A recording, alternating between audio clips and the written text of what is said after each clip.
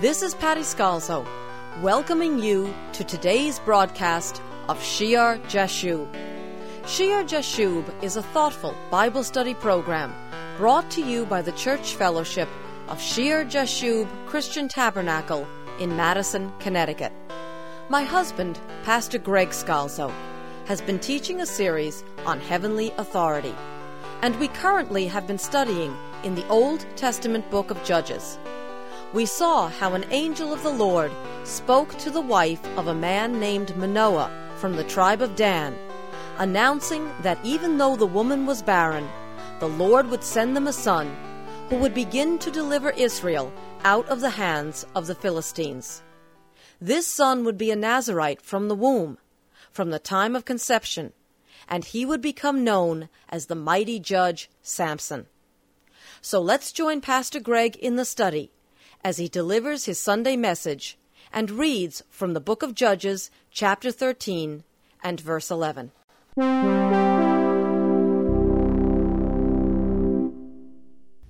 So Manoah arose and followed his wife. When he came to the man, he said to him, "Are you the man who spoke to this woman?" And he said, "I am." Manoah said, "Now let your words come to pass. What will be the boy's rule of life and his work? Let your words come to pass. I believe it. Let it happen. But tell me, what will be the boy's rule of life and his work? How do we raise him? What should his work be? What is his rule of life?" And the angel repeats what he said to the woman earlier, verse 13. So the angel of the Lord said to Manoah, "Of all that I said to the woman, let her be careful. She may not eat anything that comes from the vine, nor may she drink wine or similar drink, nor eat anything unclean.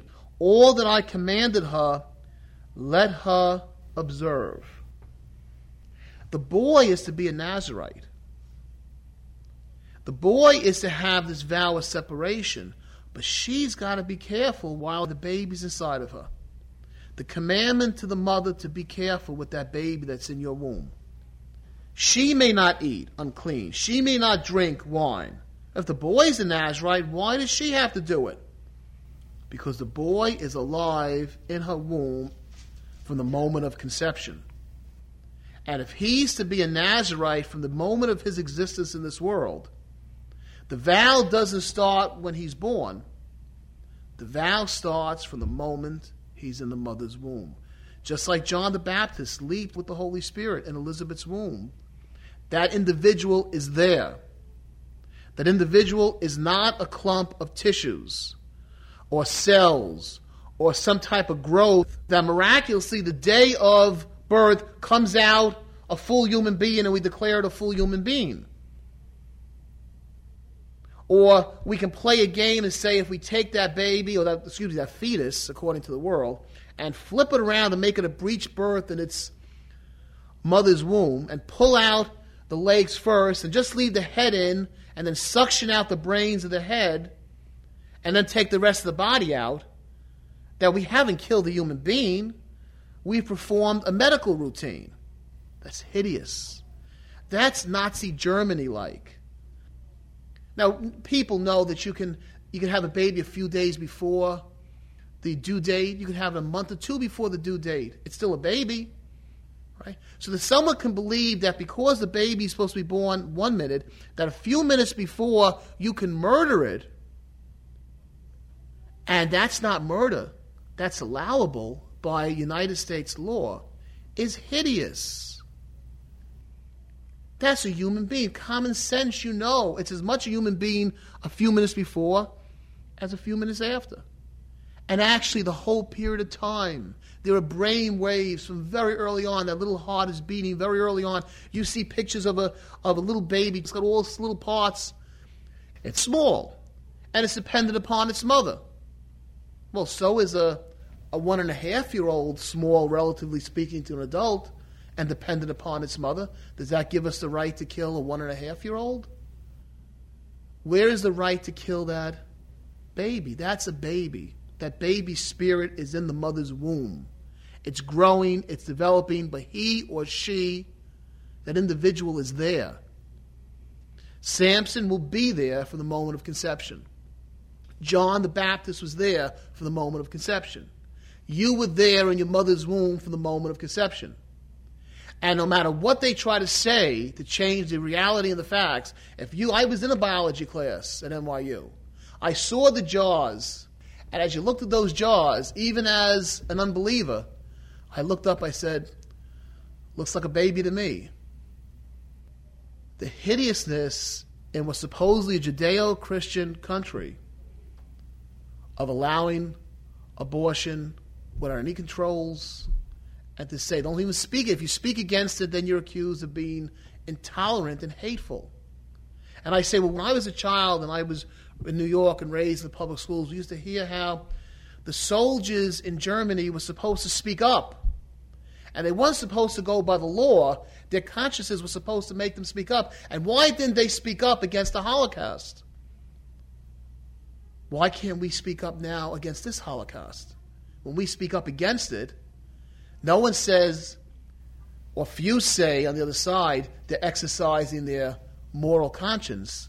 Rather, we're called intolerant and hateful. We're hateful because we won't allow, or we don't want to see babies have their brains sucked out or killed in the mother's womb. Light is called darkness. Darkness is called light. Good is called evil. Evil is called good. That's a sign of a nation that's about to crumble. Notice never in the debate does anyone say, why don't we do research to see how human that baby is? Never spoken about, because if they did the research, they know the results of it. It's separate DNA. It's separate blood. There's a brain from the very beginning. That's an individual made in the image of God, and the Spirit is there. And we need to be careful with it. Manoah's wife was told, be careful, be very careful. That's a precious thing. Years ago, if a woman was pregnant, everyone watched how they walked around her because she had that baby in her. Be careful. The womb was a place of holiness and care. Today, it's been made for some a place of acid and knives and suction devices, hideous things that give us clear memory of Nazi Germany. Be careful. She may not eat, verse 14, anything that comes from the vine, nor may she drink wine, or similar drink, nor eat anything unclean. All that I commanded her, let her observe. Then Manoah goes on to say to the angel of the Lord, he says, please, let us detain you, and we will prepare a young goat for you. And the angel of the Lord said to Manoah, though you detain me, I will not eat your food. But if you offer a burnt offering, you must offer it to the Lord. For Manoah did not know he was the angel of the Lord. Then Manoah said to the angel of the Lord, what is your name? That when your words come to pass, we may honor you. And the angel of the Lord said to him, why do you ask my name, seeing it is wonderful? So Manoah took the young goat with the grain offering and offered it upon the rock to the Lord. And he did a wondrous thing, the angel of the Lord, while Manoah and his wife looked on. It happened as the flame went up toward heaven from the altar. The angel of the Lord ascended in the flame of the fire. And when Manoah and his wife saw this, they fell on their faces to the ground. When the angel of the Lord appeared no more to Manoah and his wife, then Manoah knew that he was the angel of the Lord. And Manoah said to his wife, we shall surely die, because we have seen God. This angel of the Lord, this representative of God Almighty, you can see why many believers believe the angel of the Lord is the pre-incarnate coming of Jesus Christ as a messenger of the Lord. And this is probably the strongest text for that opinion. It says in John chapter 1, verse 18, no one has seen God at any time. No one has ever seen God, the only begotten Son, who is in the bosom of the Father.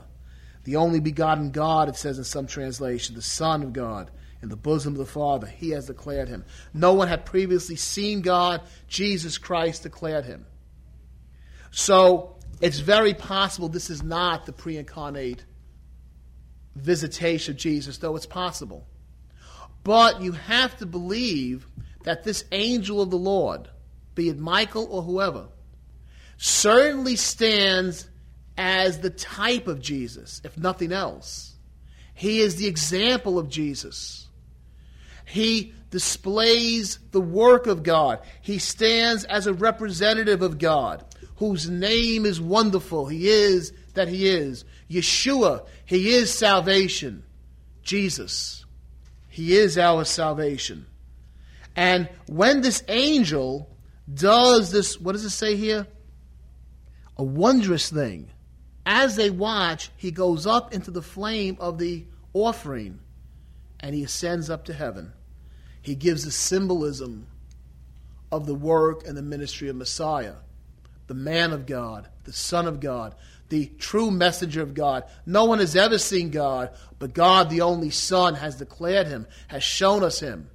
When Jesus dies as the sacrifice, and the flame of that offering, the suffering he undergoes on the cross, and then from that he ascends up to heaven to his rightful place at the right hand of the Father.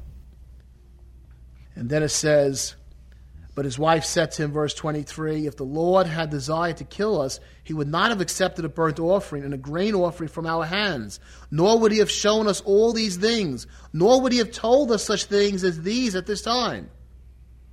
A lot of common sense there. So the woman bore a son and called his name Samson. And the child grew, and the Lord blessed him, and the Spirit of the Lord began to move upon him at Mainadan. That's the camp of Dan, the camp of the tribe of Dan, between Zorah and Eshtaol. And Lord willing, we'll pick up the study of Samson in our next service. Father, we thank you for those that you've raised up, upon whom the Spirit of God comes to anoint for victory.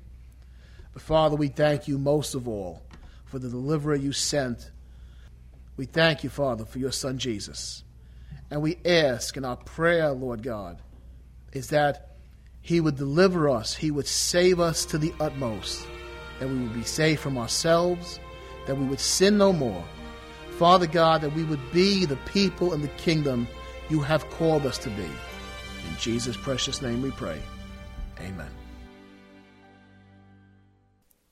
How beautiful and faithful is the wisdom found in God's Word. I know in today's fast-paced world, it is difficult to find the time to write, but it is such a blessing when we receive your letters. And may I ask you to prayerfully consider supporting the church outreach of Shear Jashub Christian Tabernacle.